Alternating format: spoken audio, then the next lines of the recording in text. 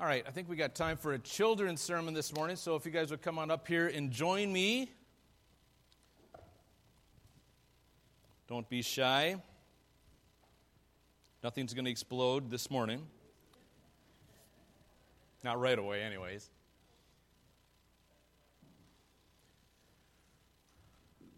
So today we're going to be talking about trust. Hey, the show's up here, man. We're going to talk about trust. What does it mean to trust something? Yeah, it's kind of. Oh, go ahead. You believe in it? Yeah. What'd you say? Yeah, you know that it's there. Reliable source. Would you say that I'm a reliable, trustworthy source? Oh, you would. Okay, I didn't think I'd get that answer. You guys are all thinking of something else, right? All right, so I want to talk about trust this morning, so I need a volunteer from somebody here. All right. Since you had such a great answer, I'll get you next time. Come on up here. Have a seat. I have with us some water this morning in a jar. I'll put some water in this jar.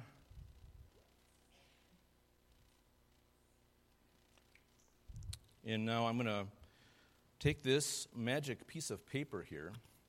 I'm going to hold it over the jar. I'm going to turn it upside down, and if everything works right, this piece of paper will stick to the jar. And now, here, so I'm going to hold this over. Do you trust me to hold this over your head? Here's your napkin, just in case you get all wet. What do you mean, kind of? Look up.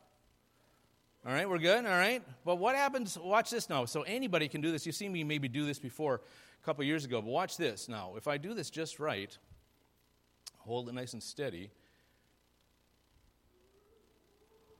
Now can I come over and pour it over your head? Oh, hey, look at that. Now, why do you trust? Now, just for you naysayers out there, now, why did you trust me to do that? Yeah, I don't know. Let me give you some suggestions. Have you seen me do stuff like this before? Do I ever hurt anybody? I mean, other than that one incident that we don't talk about anymore, the statute of limitations is almost up on that one. Right? So you've seen me do it before. You trust me, and whatever's going to happen, you know it's probably going to work, right? Well, that's why we trust God. Bible says, I trust you because you've done things for me in the past, because I've seen the things that you've done for other people, so that I know your word is true, and I know that I can trust you. So today, the rest of the morning, we're going to talk about the Bible. We're going to talk about God's words to us, and we're going to talk about how we know that we can trust him, because we know that those words are true. We know that those words are straight from God. So we're going to talk about it from kind of a history standpoint. We're going to talk about it from a God standpoint. We're going to talk about what it means to really trust his word and why we need to do it. So thank you very much for give them a good round of applause. Thank you for being my guinea pig this morning. Everybody grab a lollipop, and you can head on back to your seats. Remember, there's a shot clock. Good. All right. All right. We'll call that one the Magic Mason Jar.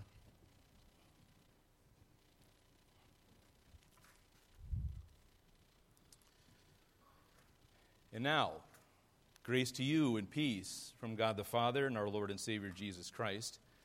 Amen. So now we're fast approaching Reformation Sunday. Like I said, I didn't know what to call next Sunday. Is it Reformation Sunday? Is it Fellowship Sunday? We got to call it Reformation Sunday. We're going to be celebrating that next week. And again, for the past couple of weeks, I thought it was a good idea to maybe unpack some of the ideas that Luther talked about, that he taught, that he nailed on the door of the Wittenberg Cathedral back there. And so we're coming up on that anniversary. Okay, so now those 95 theses are the arguments that Luther had, that he came up with some concepts. He wanted to help people understand who God was and how God saves us. That's what he was really getting at. Who is God and how does God save us? That's what those 95 theses were all about. So that we can put our trust in him, so that we can believe him. The things that these guys were saying up here, understand who he is. Now, last week I introduced one of Luther's teachings, talked about Luther's teaching about how we are saved by God's word. Word alone is what Luther called it. And then through some of the, unpacking of the historical background of the Bible, how we got it in our hands. I got a lot of questions. I got a lot of feedback. I got a lot of good conversations from different people. So I thought, with all these follow-up questions, I think it might be a good idea to kind of follow up on that message from last week and continue those ideas, because I was talking to Jared Alfson. I said, I left a lot on the cutting room floor, as one would say. And so I think I'm going to scoop some of that up and put it together and talk about this again a little bit this morning. Because the subject of the Bible, how we come to have the Bible that's in our hands right now, to discover whether or not we can really trust it. We were handed something and we were just giving it to it. But this is the way that God communicates with us, the primary way that God communicates with us. Everything we know, everything we believe, everything we hold dear comes from these words right here. So I felt it necessary or even worthy to take another, I call them very precious weeks, because you've only got so many Sundays, you've only got so many opportunities to deliver a message. So I thought, we're going to take one of those precious Sundays and we're going to continue on this another week to explore further why exactly we can trust the Bible to be the true Word of God that God has given us. Now, for the sake of simplicity, I have a limited amount of time here. I'm going to stick with the New Testament today, but this could easily be a discussion in three parts. We could easily do what I'm doing today. We could easily do with the Old Testament, Bible as a whole. I'm going to stick with the New Testament, maybe stick kind of to the Gospels and then narrow it down actually to the Gospel of John, just for an example that we can carry through. But again, we could take this concept and do it with just about every other book of the Bible, New Testament, Old Testament. Okay, so let's define some terms here for starters. The word Bible, both a Latin and Greek word that means a couple of different things. It's got a couple of different meanings. It means book.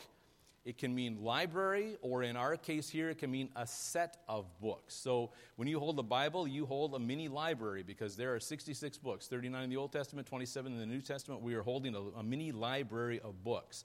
Collection of writings. Over 40 different writers who were fishermen, kings, farmers, doctors, shepherds. 1,500 years these went together, and yet of all that diversity, there comes this incredible unity of a message, this common theme woven throughout. And as I said last week, this is where Luther took his stand. This is where Luther really pitched his tent, where he committed, he dedicated, he devoted everything to putting both the church and God's people back on the main ideas that God teaches us. That God is the central theme of the Bible. Jesus is the central purpose, the central focus of the Bible. And again, this is where God is leading us, just as he led the Bible writers. So as we read the Bible, we need to keep those ideas in mind, that these are God's words. I shared this with you last week, 2 Peter 1:20, but I just want to get this again, 1:20 and 1:21. Peter says, understand this. No part of the holy writings was ever made up by any man. This is the New Living Version. This is the only one that doesn't use the word prophecy in there, that says the holy writings. But I think that's important for us to grasp that's what we're talking about. The holy writings were ever made up by man. Verse 21, no part of the holy writings came along long ago because of what man wanted to write. But holy men who belonged to God spoke what the Holy Spirit told them. Okay, so they wrote down what the Holy Spirit told them to write down. So again, just to keep the main point here, this is what Luther was reading and teaching and preaching, what he was using to correct what was going on out there. Now, I realize here is what I'm going to get at here. Using 2 Peter as a reference, or using other scriptures as a reference to say that the Bible is a credible source, is kind of circular reasoning. I'm sure you've heard that before. So I'm going to get back to the Bible as a source, as letting the Bible define itself. But first we're going to go down a couple of roads here. We're going to take a little bit of a journey. So if we take that as a given, that the Bible is the Word of God, as our launching point, there's still a lot to backtrack and to solidify. So the question at hand here is, if we believe the original writers, do we believe that the original writers were writing God's word? If we believe that, then how can we be so sure that those words that originally were written are the ones that are here in our hands? And I think that's the question that a lot of people ask. And I think a lot of people listen to different sources that are trying to discount the Bible and trying to make it sound like something that's made up, or something that people made up. So now, sort of like we did last week, we'll work backwards for a bit. then we'll work forwards to get us to where we need to be. So again, anytime you translate something into English or any other language, at least the mainstream, our mainstream translations of the Bible can be traced directly back to the original Greek and the original Hebrew, what we have in our hands, those original language. Now, that doesn't mean that every translation is exactly the same. In fact, I love that diversity, that different English translations have used different words in different places, because even when we're translating from one language to another, there's different flavors, different nuances of words that help us understand things a little bit better when you're going from one language to a newer language. And most importantly, I think we need to keep in mind that some things are very difficult to translate. Some things are very almost untranslatable, as it were. They say a picture is worth 1,000 words. I want you to live my life in Japan, trying to explain American things to Japanese people. I'd like you to try to explain this picture to anybody who doesn't speak English. I would take a minute to translate that, or to get that idea across to somebody. So, okay, now maybe start with a little bit of review and to expand from last week. Hey, take that dude off. He's distracting me. So, by the year 200 A.D., Latin had taken over as the primary language in a lot of regions, mostly North Africa. In Europe and in Asia, Greek was still the prominent language, but Latin was starting to creep in both in North Africa, but also in Europe and some other areas, but only as the language of scholars kind of thing. It wasn't the common language around. But the church recognized that Latin was becoming a prominent language, so it was beginning to allow scholars to translate the Bible into Latin. So now, like I said, there's several different English versions, different translations. Well, there were different Latin translations, and they weren't consistent. They weren't the same. People were taking too many liberties and doing a lot of different things with them. So I'm going to show you a picture of this guy. I'm not even going to try to play who it is. This is Pope Damasus the First, right? He wanted a standard version, so he commissioned St. Jerome. He commissioned Jerome around 400 to compile and make a standard Latin version of the Bible that the church could sanction, and they could go on from there. But as Luther pointed out, this still had a lot of what he called artistic license. He didn't actually use those words, but those are our translations of what he was saying.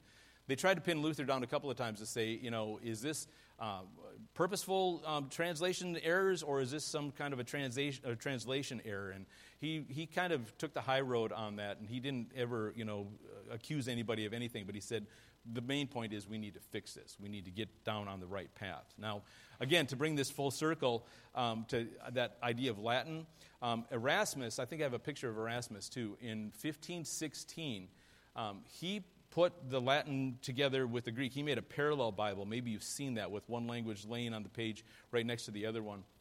He actually translated the Greek into Latin. We use the Septuagint into Latin and made his own version. That's the Vulgate, the Latin version that we have now, that is a little bit more down the center, but it still had some problems with it. Okay, so that is during Luther's time that Erasmus was doing this. Okay, so now, for the credibility statement here, I want you to think about what I know I said a lot there, but I want you to think about what you just heard me say. I'm going to circle back and say some of these things again. In the year 200, they took the Greek documents, the original Greek documents, and translated them into Latin. The problem was that the Latin wasn't accurate. In the year 200, nobody doubted the Greek translation as being fabricated, as being false, as being anything but the original documents that we had this whole time. This is the year 200. Everybody was looking at the Latin saying we didn't quite get that right. Nobody questioned the other side of that. Again, it was fixed in 400 AD, sort of, but there were still a lot of things to be considered against the original documents. Now, again, no one there is questioning it, so where did those questions start to become? In 200, they knew that these documents were legit. Now, I could go down the road of literary accuracy and say, talk about the Bible from that standpoint, the credibility, that it has more credibility than all the other writings from antiquity combined. What do we look at? We look at how many copies we have. Look at how many copies we have and how close those copies are to the original. Excuse me. I thought about going down that road, and I thought, that's not where I want to go with this morning, because we've kind of talked about that. It's been a couple of years now, but we've kind of talked about that before. And we could also point out that if we boil it down to just the Gospels, we can consider them to be eyewitness accounts of Jesus' life. And that's what Paul was saying back there, Peter was saying back there in our reading this morning. We saw this. We were there. It was happening while we looked on. We could talk about how they were written 20 to 30 years, except for John, from the time that Jesus died. 20 to 30 years might sound like a lot, right? But I want you to think for a second, especially the adults in the room, I want you to think about this for a second. How well could you recount some of the facts that happened on 9/11? Right? And again, like I said last week, our accounts of, if we wrote down what happened on 9/11 and what we experienced and what we remember from it, they'd be different. But that wouldn't make any of them inaccurate, right? It wouldn't cause anyone to discount two of the accounts that were both historically accurate. And while the Apostle Paul was writing, he was saying the same things. He said, some of you are still alive to back up what I'm saying. If we go back to that 9/11 analogy, if somebody wrote a story that said helicopters crashed into the buildings or hang gliders crashed into the buildings, we'd call them on it and say that was completely false and fabricated, right? Because we were alive and we witnessed it, we saw what happened, we know what happened. So again, in 200 AD, the conversation was on the accuracy of the translation, not on the documents that were being translated. I want to say that sentence again, because I used that sentence when I was actually debating a layperson as part of a seminary class. It was kind of fun to do, and it was about kind of some of the stuff I'm talking about right now. In 200 AD, the conversation was on the accuracy of the translation, not on the documents that were being translated. When I laid that out, dropped that bomb, it was pretty much checkmate at the end. But, I mean, it's so easy for us to do because there's so much credibility to what we're talking about there. Again, no one debated those documents being translated. So why, in 200 AD, why did they trust these documents? That's where I want to go with this morning. So if they knew, we can know the same thing that they knew. I want to talk about why they knew these things and how they got to where they were going. Okay, the answer is rather simple, but somehow it got lost in history or brushed aside or something else happened. But getting back to the main point, I don't want to lose the main point. The main point is that Jesus is the main point, right? Jesus is the main theme of the Bible. He's the main purpose of the Bible. That's what we do this for. So the reason that we get these credibility statements, the reason we get this trust factor is so that we can trust Jesus even more in what he does and who he is. So now, of course, if we think back, Jesus had the 12 disciples walking around with him for 3 years. From those disciples, we get our 4 Gospels, either firsthand accounts or people writing for other people, right? Mark representing Peter, for example, Luke representing Paul, different way, Matthew, John, they were the disciples of Jesus. And now you'll remember that it was commonplace for, that was the culture, was where rabbis had disciples. Okay, rabbis had disciples. Teachers had disciples. You think about John the Baptist had disciples. Well, here's a part that we don't understand, we don't get, because this happens after the New Testament. But the disciples had disciples. After they walked with Jesus, the disciples had disciples. Because these other people who believed everything that happened, some of them were eyewitnesses, some of them just understood what happened, wanted to get it firsthand from the guys who were there that saw it. So the disciples had disciples. Again, that's after the gospel, so we don't see that in history as much. But this is really where it gets interesting. I mean, everything else has been interesting, but this is really where it gets interesting. This is where the rubber meets the road, reality of what's in our hands. Okay, so like I said, I want to just narrow our focus down from the entire Bible. I want to go to the New Testament. From the New Testament, I want to narrow down to the Gospels. And the Gospels this morning, I want to talk about the book of John. Okay, so John, the disciple that Jesus loved. Now, after Jesus, John had these disciples. Again, people knew who Jesus was. They knew that John followed him, and they wanted to understand things the way John understood them. They wanted to hear things right from literally the horse's mouth here. Okay, so the first one we want to talk about, the first disciple of John, is a guy by the name of Ignatius. Now, I have a picture of Ignatius, I think, here.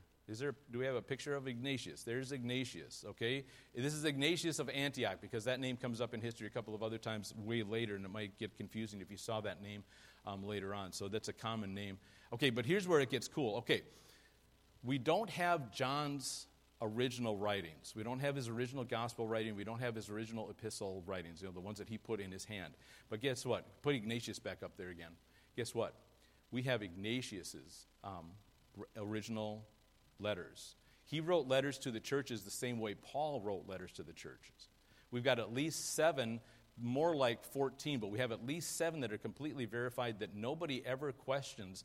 And the people in 200 AD knew for sure that they were Ignatius' handwriting. Why? Because they had people that were still alive that he wrote to, and that they saw them in their hands. They saw them when they went around to the churches. So he wrote those letters again to the churches, epistles to the churches, just like Paul did.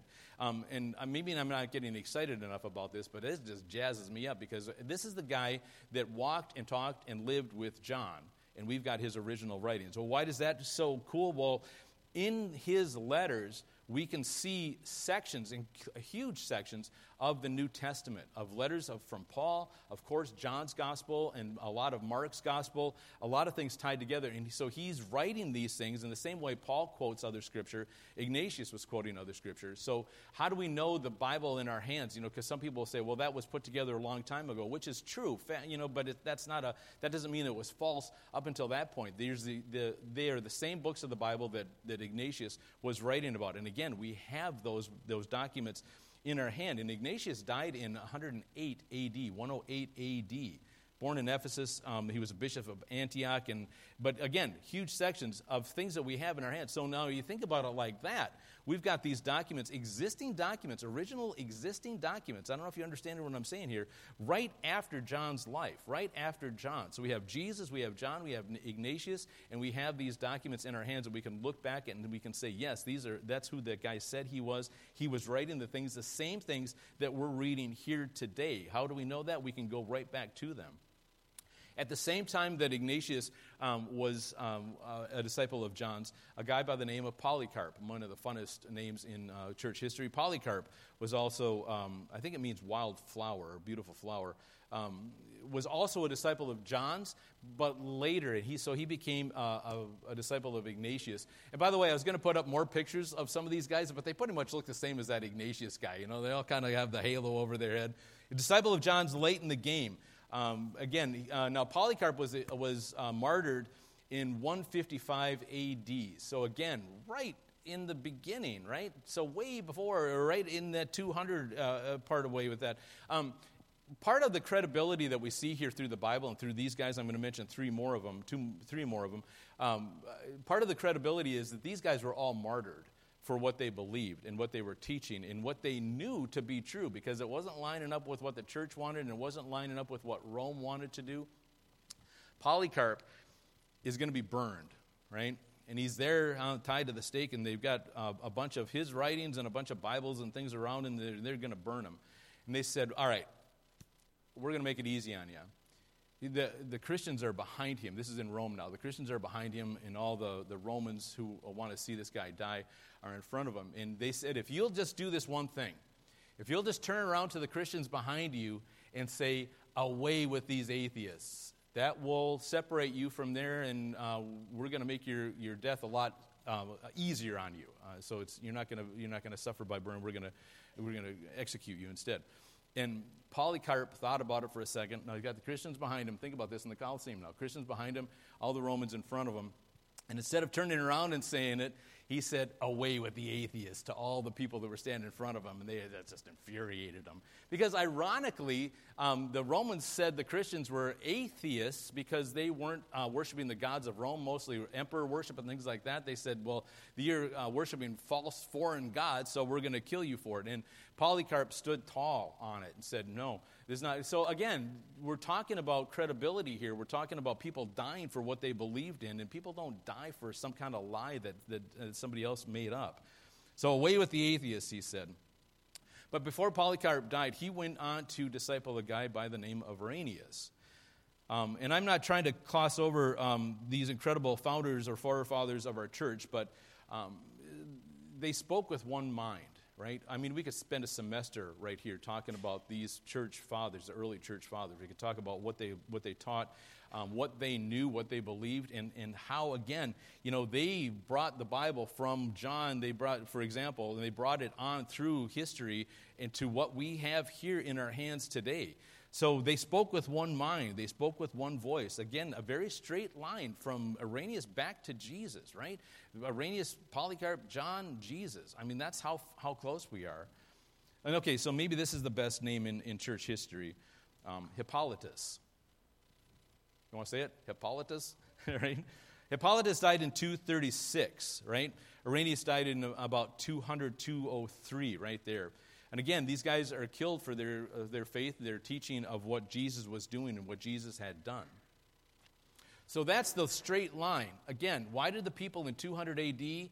trust the original writings that they were getting from? Because they knew that they were original. They had been carried from one to another, and here we are. We can trace a straight line historically back to John, and then by extension, straight back to Jesus. So in their minds, there was no doubt about the historical accuracy of these documents. And by extension, there shouldn't be any doubt in our minds, because you know what? A lot of the stuff that they were looking at, we can go back and look at today as well. All right, so where does that leave us, right? We have this direct line from Jesus through John, Ignatius, Polycarp, Hippolytus. Now, I said at the beginning, you can't use the Bible to outline the Bible or to, get that circular reasoning argument of the credibility of the Bible.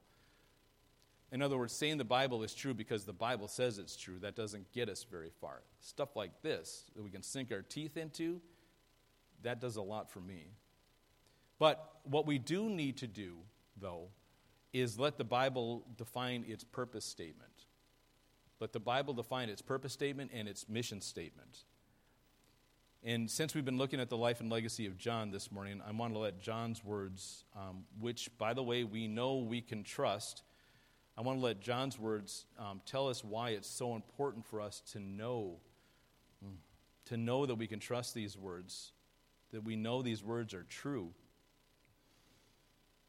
We know we can put our trust in these words.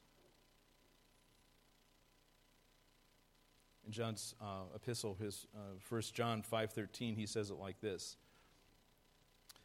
I have written this to you who believe in the name of the Son of God, so that you may know you have eternal life. So why was John writing all those words? Why was John making sure that it got to us in our hands here today, 2,000 years later? I've written it so that you'll know who God is, you'll know who Jesus is, so that you may know you have eternal life. And then when we look back at John's gospel from chapter 20, it says, but these words, everything, are written so that you may continue to believe that Jesus is the Messiah, the Son of God, and that by believing in him you will have life by the power of his name. I titled this message, The Word on the Word. Play on like the word on the street. What's the word on the word? That it's solid, that we can trust it, that the myths that you've heard about how it's been fabricated in a different council here or there, or some pope's idea of something, it just doesn't hold water historically, accurately. And I want you to know this. I wanted to leave you with this. It's important to know the word on the word, because everything hangs in it. Your eternal life hangs in the balance. The Bible is a document that we can trust and we know is true. And again, what we did this morning with a couple of simple ideas can be done throughout the entire Bible. What we have in our hands are God's words to us, his love letter to us, to bring us to him and bring us to eternal life. Amen? Okay, let's stand, please.